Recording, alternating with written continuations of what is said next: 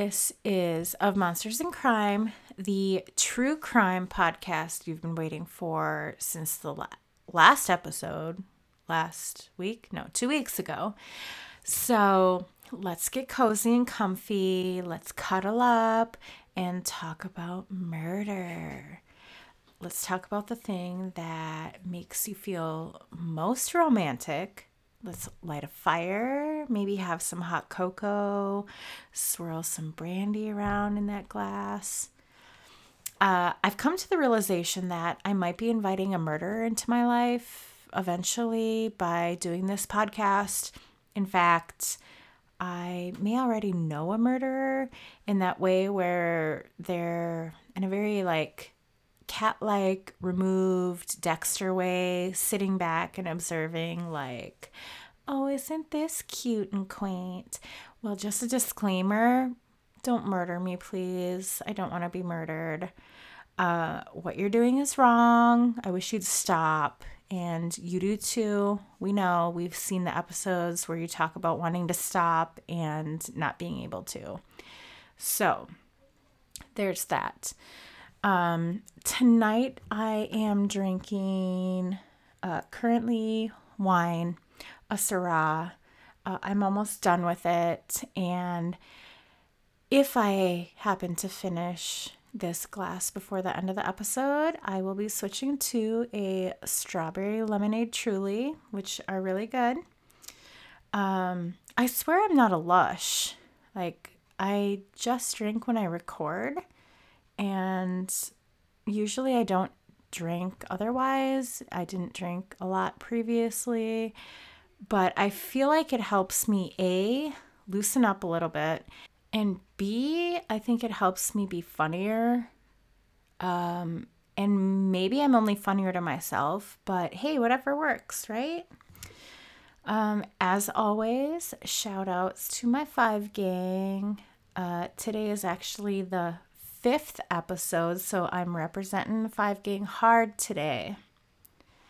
We have been watching, I'll start with some TV shows. So we've been watching Lissy's Story. What's that chick's name? The redhead, Julianne Moore. She's in it. It's a little bit of a fucked up show. It's based on a Stephen King novel of the same name, and we'll call it like a psychological horror. We've only watched a few episodes, but it's pretty good.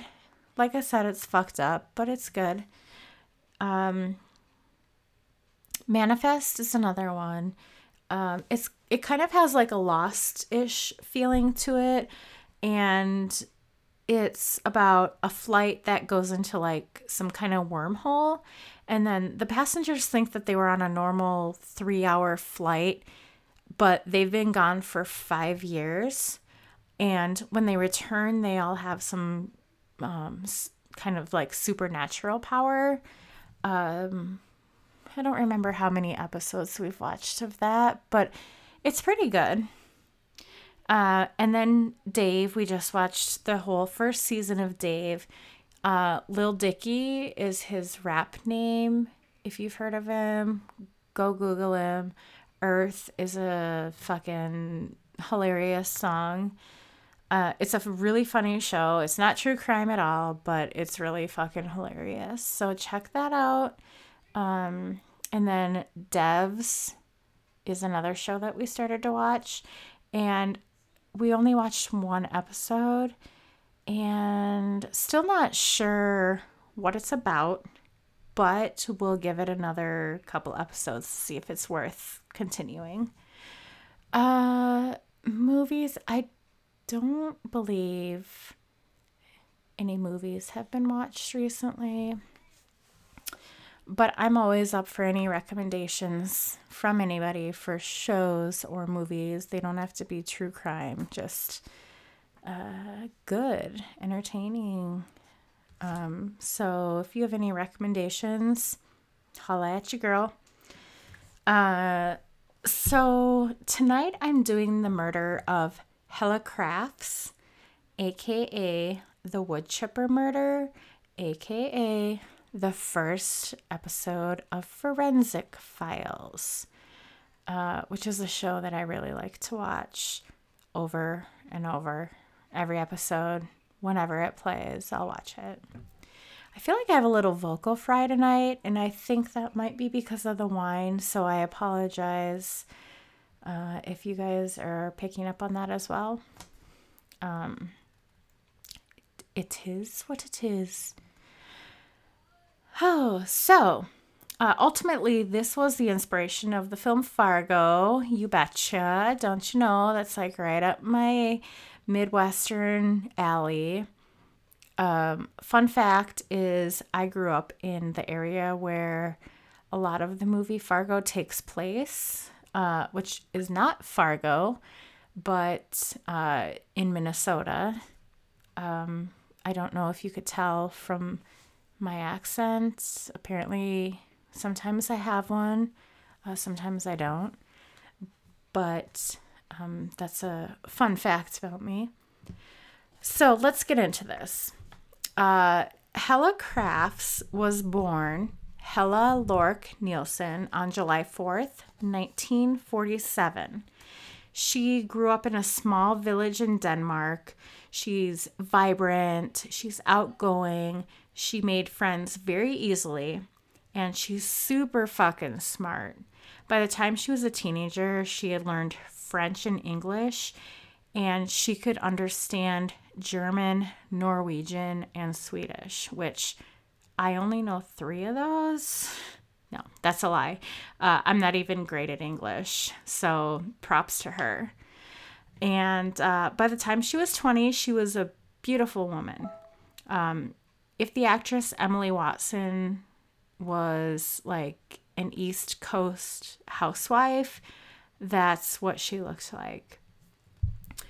So she became a Dutch stewardess or flight attendant, air host. What's politically correct now these days? I'm really not sure, and I don't want to get in trouble, but I'm going to go with flight attendant. So hopefully too many people don't get upset about that or offended. Sorry if you do, not sorry if you do. So she loved discovering new places. So this is like a perfect job for her because she was so outgoing and friendly and everyone just fucking loved her, of course. Then she found out that Pan America, aka Pan Am, was hiring, and she applied along with 200 other people for 8 spaces that were available, and she got one. So basically it's like a beauty contest. And back then it was like Hooters in the air, we'll say. So she's sent to Miami for training. And on May 24th, 1969, nice, she met 31-year-old Richard Crafts, who was a pilot for Eastern Airlines. So I had to Google, obviously I Googled a lot of this shit, but I wanted to get a picture of him. So like if Mr. Rogers were a dick and an insurance salesman, that's what he looks like. He's more tan and more buff and not really a friendly face. Like the warmth is gone. Just imagine like he's trying to sell you like shitty socks or trying to get you in on this Ponzi scheme. He's a Ponzi type. So fucking rip to Mr. Rogers. And I'm sorry to desecrate your beautiful name, but we need a baseline for this dude. So when he met Hella in 1969, he was already engaged to someone else, but they hooked up anyways. They maintained an on-again, off-again relationship over the next few years. They fought a lot. Her friends said that they didn't like him. They're like, you can get any fucking dude and you're with this Mr. Rogers looking motherfucker. Like, you need to join adult children of, I don't know, alcoholics or something, because clearly you're a chaos addict. So they're together. It's a volatile relationship, and they probably shouldn't have been together. Then in 1975, Hella found out that she was pregnant. So they decided to get married. They bought a ranch house in Newtown, Connecticut, where they had their first child, and then later they had 2 more. So they had 3 children total. So Richard picks up a second job as an auxiliary police officer, which it's basically like a part-time cop. Like, you don't get the training. No, just kidding. You don't get the, like, full benefits of a cop. I think, like, maybe you don't get to carry your firearms. I don't really know. It's just a part-time cop. So, blah, blah, blah, blah, blah. He was kind of a dick about it, though. Like, he bought the same police car that the police officers in his county, like the real full-time, full police officers had. And he put, like, wires and shit on it. And just would, like, come into the station even when he wasn't on shift, and really enforced, like, every fucking baby or fucking like baby power that he had. Like, he just, like, he could write citations to someone, but it really wasn't a ticket. So he's like, I'll just fucking write citations all day. So, all right, you do you, dude. Hella continued to see the world as an air stewardess, flight attendant. Their relationship was rocky from the beginning, and Richard was known for cheating on Hella even before they were married. And when asked why he married Hella, Richard unromantically replied, and this is a quote, "Hella was pregnant at the time we were married. We knew she was pregnant. It was far too advanced for a doctor to perform an abortion, and we decided to get married." So that's, like, the most romantic man. Like, it's called a deep human soul connection when you get married because it's too late to get an abortion. Like, what a dream. The months leading up to her disappearance, Hella had discovered phone calls to an unknown number. So she's like, he's fucking doing it again. But she kind of ignored it because of the kids. But to confirm her suspicions, she hired a private detective. So in comes former Connecticut cop Keith Mayo. Now, I've heard of his clinic, and it's just amazing. Like, I hear it just has all of the best mayonnaise. So he confirms that Richard not only is having an affair, but he's had one girlfriend in New Jersey that he's had for years, like a few years at least. So as Detective Mayo handed Hella photographs of the affairs, like confirming it, like it corroborated her fears of infidelity, and she just wept. And I hate that so much. It's so fucking mean to the other person. Like, it's so mean to pretend that you're sharing a reality with someone when you're not. I think it's just so fucking shitty. Like, to trick the person into thinking about their life with you is one thing, and then it turns out, like, I don't know, like just tell them, like, you have to go crazy when you find out. It's one thing to have an affair, but to be posted up with another person and have a secret life, and they are clueless about it. Both parties are clueless about it. It's just a nightmare. And I'm not sure what I just said, but I think I fucked up my words. Anyways, you get the gist. You get what I'm saying? All right, cool. So she filed for divorce shortly before her disappearance, and she expressed fear for her life to her friends, and they kind of believed her because she had confided in her friends like what a dick he was, and she had also appeared in public multiple times with bruises on her face. Sip.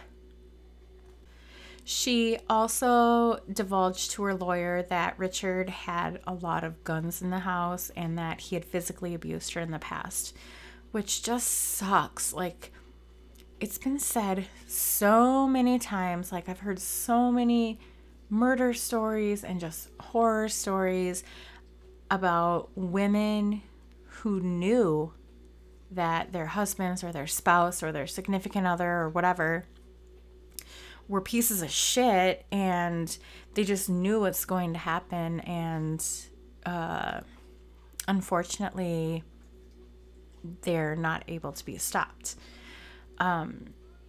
So despite the fact that Richard was cheating on Hella, she decided to obtain a no-fault divorce as opposed to charging her husband with adultery. And I'm sure it was like, you know, let's not make him angry. Let's make it as easy as possible. Just trying to like slide out the door free and clear and not cause any more problems, not make this dude mad. But she was concerned about the children as well, and also what the community would think. So the right date on the divorce papers was November 11th, but the papers were never served.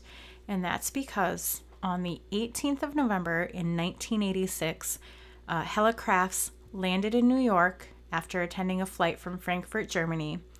And she and two other stewardesses, fucking flight attendants, I don't know what the fuck to call them, so whatever. I'm just going to use all the terms. They drove to Newtown. They pulled up outside Hella's home, and she was like, "Oh, Richard's home," and she like sighed about it. And it was the last time that anybody saw her alive aside from her husband. So following her disappearance, Richard gave varying fucking stories as to where Hella was. First of all, he told Hella's friends that she was on another flight. And Hella's co-workers were immediately suspicious due to the regulations that restricted her from flying again so soon without having a proper rest period. And then Richard changed his story and said that she was in Denmark visiting her mother, who apparently was sick. But this is a lie, and that lie crumbled when her mother was like, no, dude, she wasn't here. And I'm sure she just said it like that, too. Like, straight up, no, dude. He then told concerned friends that she was in Florida or the Canary Islands visiting with a friend. Like, which one is it? Florida or the Canary Islands? They're two, like, super different locations, and you should probably know where your wife is. Just, you know, that's just what I think. So just days after her disappearance, Richard dismantled and redecorated their bedroom. He purchased a new freezer, which is an odd thing to do when your wife is missing, like redecorating and buying new shit for your house. And one of Hella's coworkers, Rita, nope, not going to try to pronounce her name, we'll just call her Rita. She became increasingly worried about her friend, and she didn't believe Richard's bullshit, basically. And she ultimately reported her friend missing on the 1st of December, which was 2 weeks after she went missing initially. The fact that her husband had not even reported her missing kind of set off alarm bells with local law enforcement, as it should. I mean, if my spouse was missing for even a day, I'd be like calling the police up and being like, look, this my fucking dude is gone. Like, help me out here. But no, 2 weeks pass. Her friend reported her. So when the police questioned Richard, which by now is He's an actual police officer with the neighboring county. He gives him a bunch of bullshit. He passes a lie detector test, so they're like, great. And they didn't even worry about it. So here comes Mr. Mayo, who got hired for this job, to prove that Richard was cheating. And he was like, fuck this shit. I'm getting involved. This is bullshit. Like, he was worried about his client, so he has to find evidence to convince the police to take Hella's disappearance seriously. So he finds the papers that were provided by Hella. He finds a receipt somehow for a chainsaw. And then he learns that the au pair tells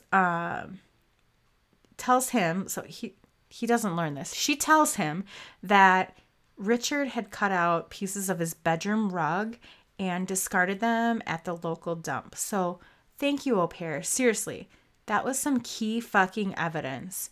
And she's definitely mandatory in this whole case. So he's like, we're going to the dump. Like, this guy, this private investigator, with the help of the local trash pickup crew, they find out which dump the Crafts trash would have been taken to, and he recruits some helpers, and the next several days they search the trash at the dump. They actually do succeed in finding a portion of the rug, and it's taken to the police lab led by a young forensics investigator for the state police, none other than, and again, this is on the first episode of Forensic Files, Dr. Henry Lee. So this took place, Forensic Files aired that episode in 1996. And he performed a luminol test in various locations of the house, and they test positive for the presence of blood. The case was finally handed off to the state police because, like, obviously the local police were all buddies. And so the state police, they take the case away. They looked into his behavior now, finally, since they didn't know him and they didn't give a shit about who he was, or, they weren't buddies, so they didn't give a shit. So they look into his behavior, they look into him. And investigators considered something sinister had happened to Hella, so they zoned in on Richard, who had been acting very peculiar. In the following month, they discovered among words are hard sometimes, you guys. Like, fuck. So among his credit card receipts, they had found that he bought a new freezer, a chainsaw, and that he had rented a 2,700-pound wood chipper and a U-Haul truck shortly before Hella disappeared. And he told the rental service that he had cut down some trees at his property. So that was kind of like his excuse or whatever, his alibi. I don't know. So, and just to mention, the affairs continued even after Hella's disappearance, and never once did he mention to these women who knew that he was married that his wife had vanished. Like, nothing. And then also Hella's car was found in an employee airport parking lot. So when this story finally hits the news, now that people are taking this seriously, the snowplow driver, Joseph Hines, thank you for your ketchup and your mustard. I appreciate it. Soon he came forward to inform police that he had seen Richard parked at the side of the road alongside the, Lake Zora, I guess it's called, with a wood chipper in tow around about 3 a.m. And this was about a day or two after Hella had disappeared. So he said that he recalled the day very clearly, very vividly, as it was the first snow. And he was like, that's fucking weird. Like, out in the middle of a snowstorm, what's this dude doing with a fucking wood chipper at 3 a.m.? in the middle of a fucking snowstorm. So when he finds out that dude's wife is missing, he comes forward, which, like, good job, snowplow guy. Like, thank you, Mr. Plow. I'm going to call him that from now on, Mr. fucking Plow. So the police rushed to the scene where they uncovered clumps of scattered wood chips under layers of dead leaves. And among the wood chips, they found a lot more shit, basically. They found a human thumb, a fingertip with the nail attached that was covered in pink nail polish, 2660 numbers, 2,660 strands of blonde hair, a big toe, 69 nice slivers of human bone, and a truncated piece of human skull, 5 droplets of human blood, lacy material from underwear, a mailing label with Helicraft's name on it, and a crowned tooth with a piece of jawbone attached.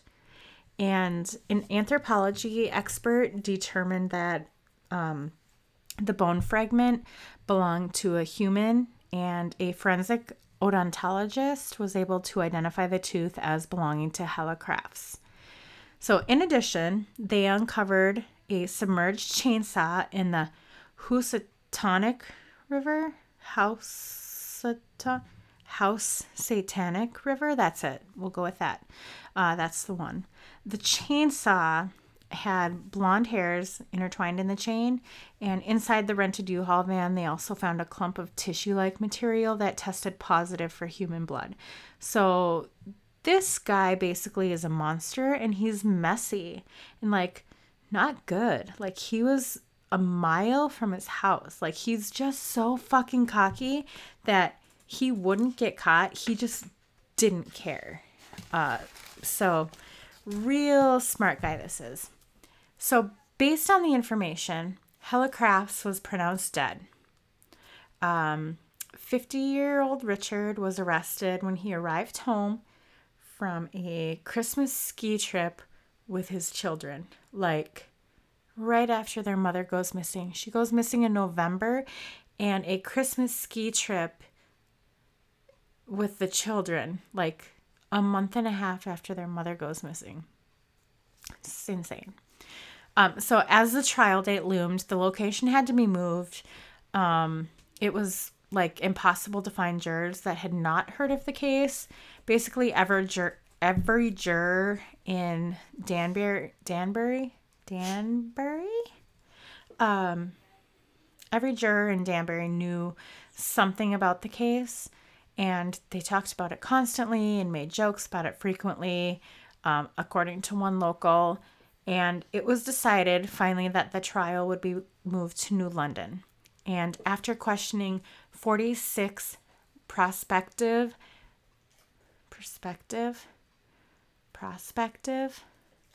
fuck, you guys. I just don't know words when I drink. Prospective jurors over the course of 5 days, 10 women, 10 men and 2 women were selected. I apologize. And you know what? I'm raw dogging this episode, so I'm going to leave all this shit in for you guys to just fucking laugh at me about, because fuck it. So 12 jury members, 10 men and 2 women. So prosecutors faced a double burden because not only did they have to convince the jury that Hella was actually dead, because they don't actually have a body, where up until this point in Connecticut, there was never a trial where there wasn't a body. They also had to convince the jury that Richard was the one who killed her. There was no physical body after all. And the motive, they say, was that Richard didn't want to get a divorce, of course. You know, why wouldn't you kill your wife over a divorce? I mean, we do it every day. It's normal. They theorized that Richard had struck Hella unconscious with something blunt in their bedroom and then carried her body to the freezer where he let her freeze, assuming it's easier and less messy to put through the wood chipper. Gross.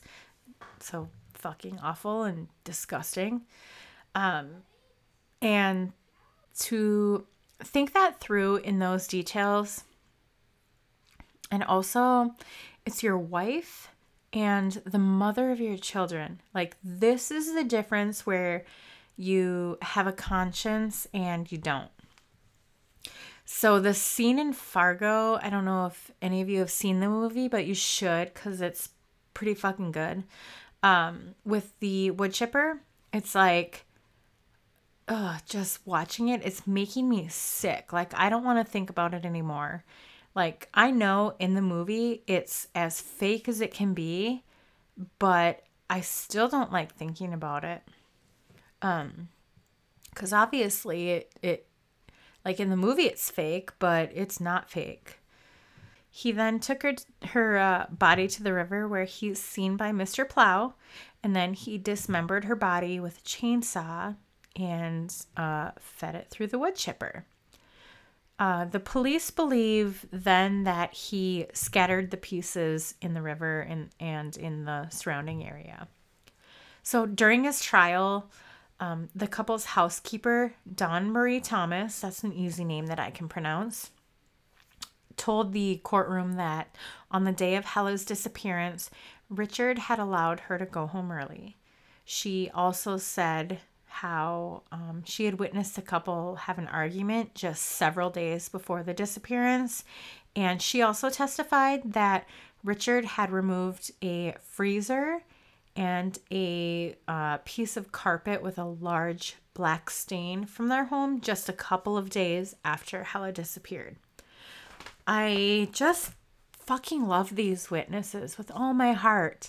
Like, thank you guys for showing up and like speaking up about what you saw and what you know. So when Dawn was asked about the peculiar stain, Richard told her that he had spilled kerosene on it and that he didn't want her to clean it. No, don't worry about cleaning this. Instead, I'll just fucking cut the carpet out. Like, who does that? So Richard was clearly unaware that kerosene does not leave a stain. In fact, it would leave an odor, sure, but it would be like spilling water on the carpet. Like it would dry up and it wouldn't leave a stain. So the following day, the carpet was gone. And she also told the court that the freezer was working just fine when Richard decided to get rid of it. So that's odd too. Richard Kraft's brother-in-law testified that when the state police divers started looking for the body, he had said, "Let them dive. There's no body. It's gone." Dun, dun, dun. So the freezer that apparently Richard had kept Hella's body before disposing of it was never retrieved. So DNA was never tested from that freezer. However, also to take the stand was Hella's mother, Elizabeth Nielsen. And when Hella disappeared, Richard had told people that she was visiting her mother. And she said the last time she saw her daughter was in Denmark for her 80th birthday, which was the 26th of July, 1986. And she said she stayed for 3 days and I never saw her again. She told the courtroom that. And a piece of evidence was a letter that Hella had written to her mother in which she says, "I told Richard I want a divorce." This letter also references that Richard was seemingly unhappy about the idea of a divorce. So the Southbury policeman, Richard Wildman, told the courtroom that he had seen Richard on the 21st of November. He said that he had been leaving work around 4 a.m. when he saw Richard. He was parked in a school parking lot near the police station with a U-Haul. Richard was with a U-Haul and a wood chipper. Wildman knew Richard as they worked together in the police station because Richard was a cop, full-time cop by this point. Congratulations. And he had said, I asked him, what the hell are you doing with the wood chipper? And he said, like, some limbs had come down around his house during the previous snowstorm and he was cleaning them up. So the chainsaw was discovered submerged in the House of Satan River, and it was entered into evidence. And the manager of the rental service, he was the man who hired the wood chipper. Nope, didn't hire him. Didn't hire him at all. He rented it out, in fact. So he rented the wood chipper out to Richard.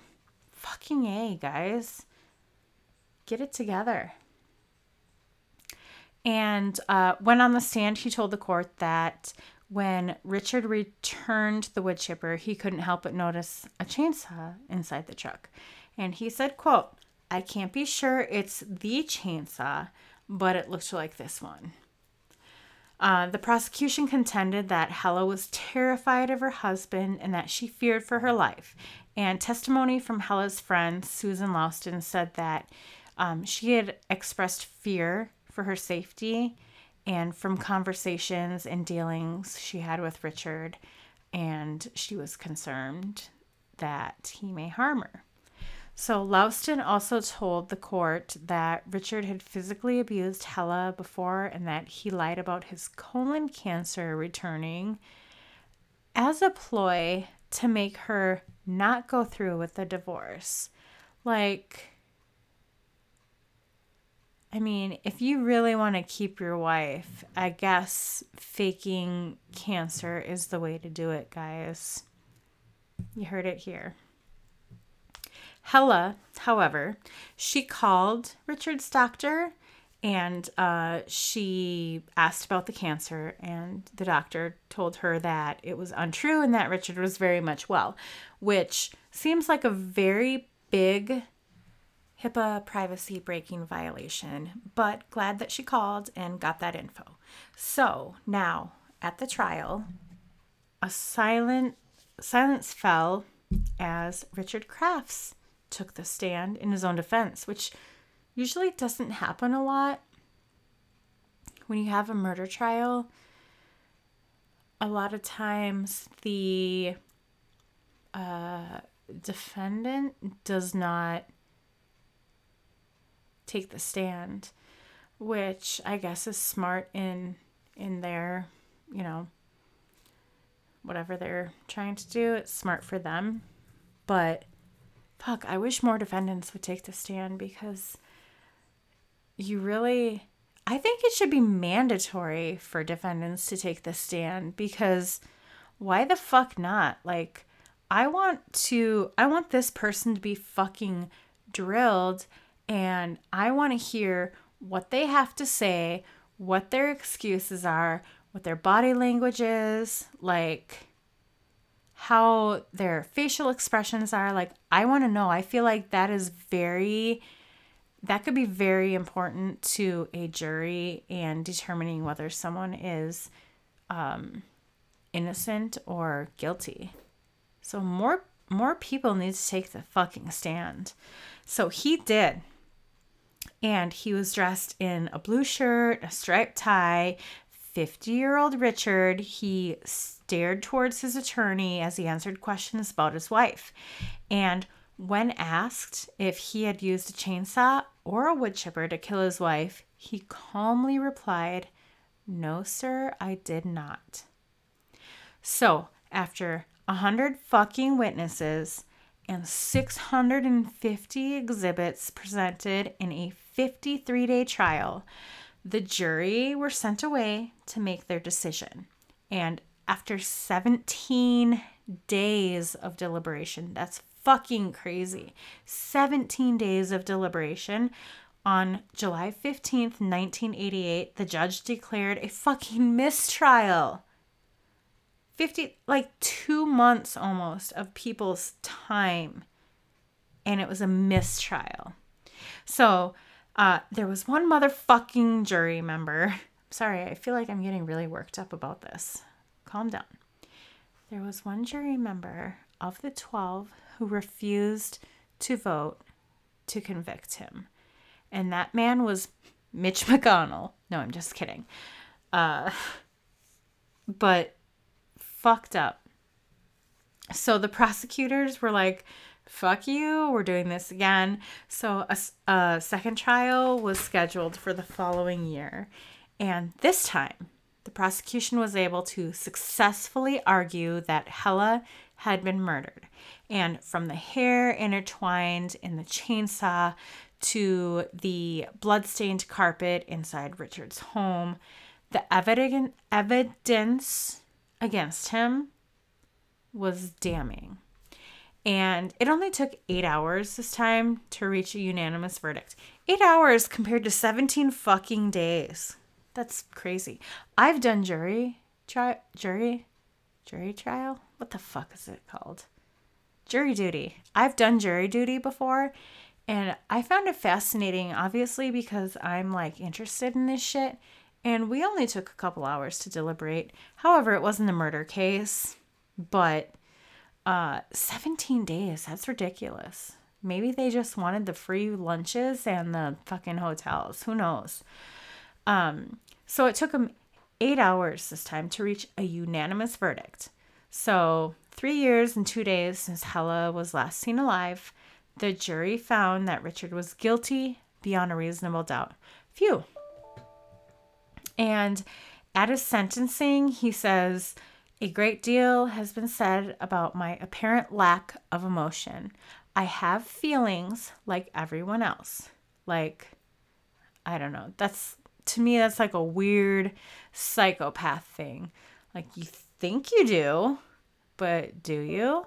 Like, you're not even smart enough to not do the thing that psychopaths always do, which is like, oh, I've been through a lot in this trial, where it's like, you idiot, you're just pointing back at yourself again. Like, these people are so manipulating and cunning and fucking like, what's the word? Nefarious, maybe? But then they're like pretty stupid because like they don't think with empathy and hubris, that's the word. They think they're smarter than everybody, and in their mind there's no way they can mess up because they've already thought it all through and they know everything. But he maintained his innocence and continued to say that Hella had just disappeared. At his sentencing, Richard's own fucking sister, who by then had custody of the couple's 3 children, she urged the judge to impose the maximum sentence. His own fucking sister. And he was sentenced to 50 years in prison. Yay! That's me clapping. So, Keith Mayo. I was like, what happened to Mr. Mayo? Let's find out.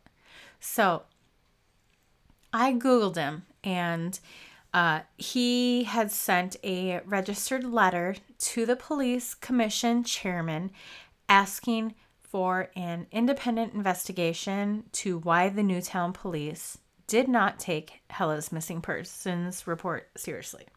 So he called for investigation of the conduct of the police departments, the detective bureau, whatever.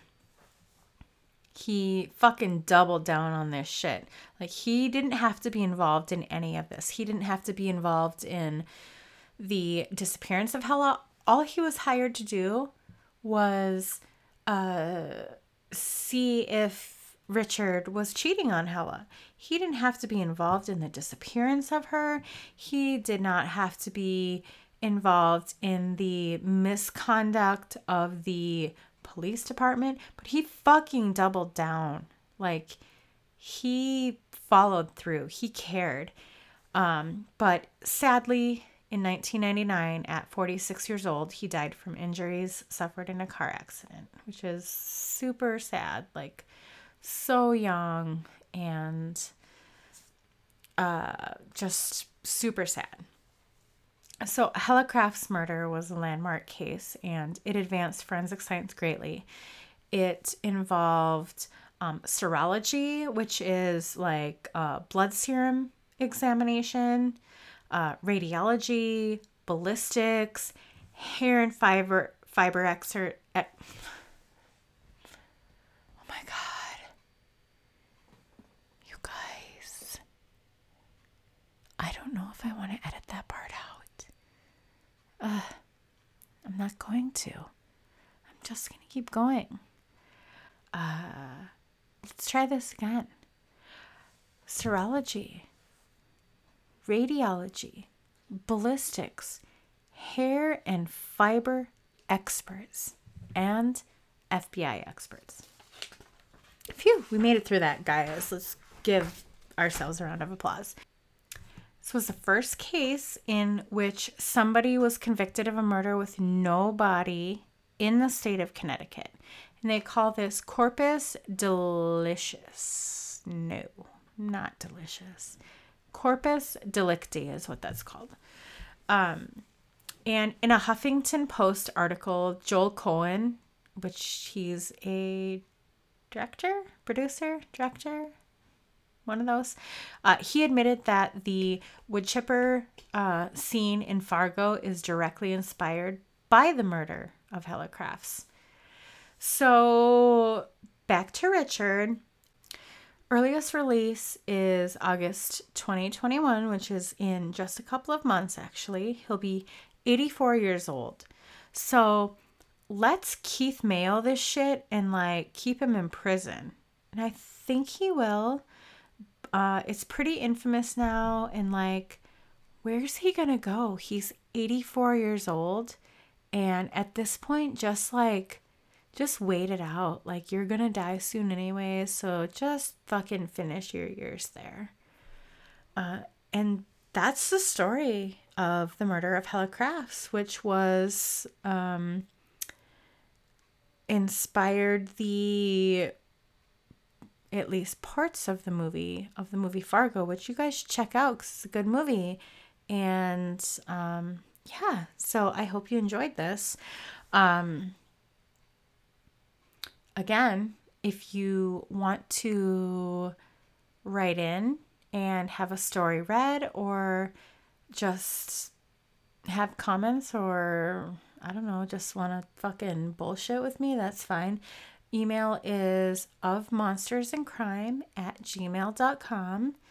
And thank you so much to all of my fucking loyal supporters. Like, I appreciate you all so much, like more than you even know.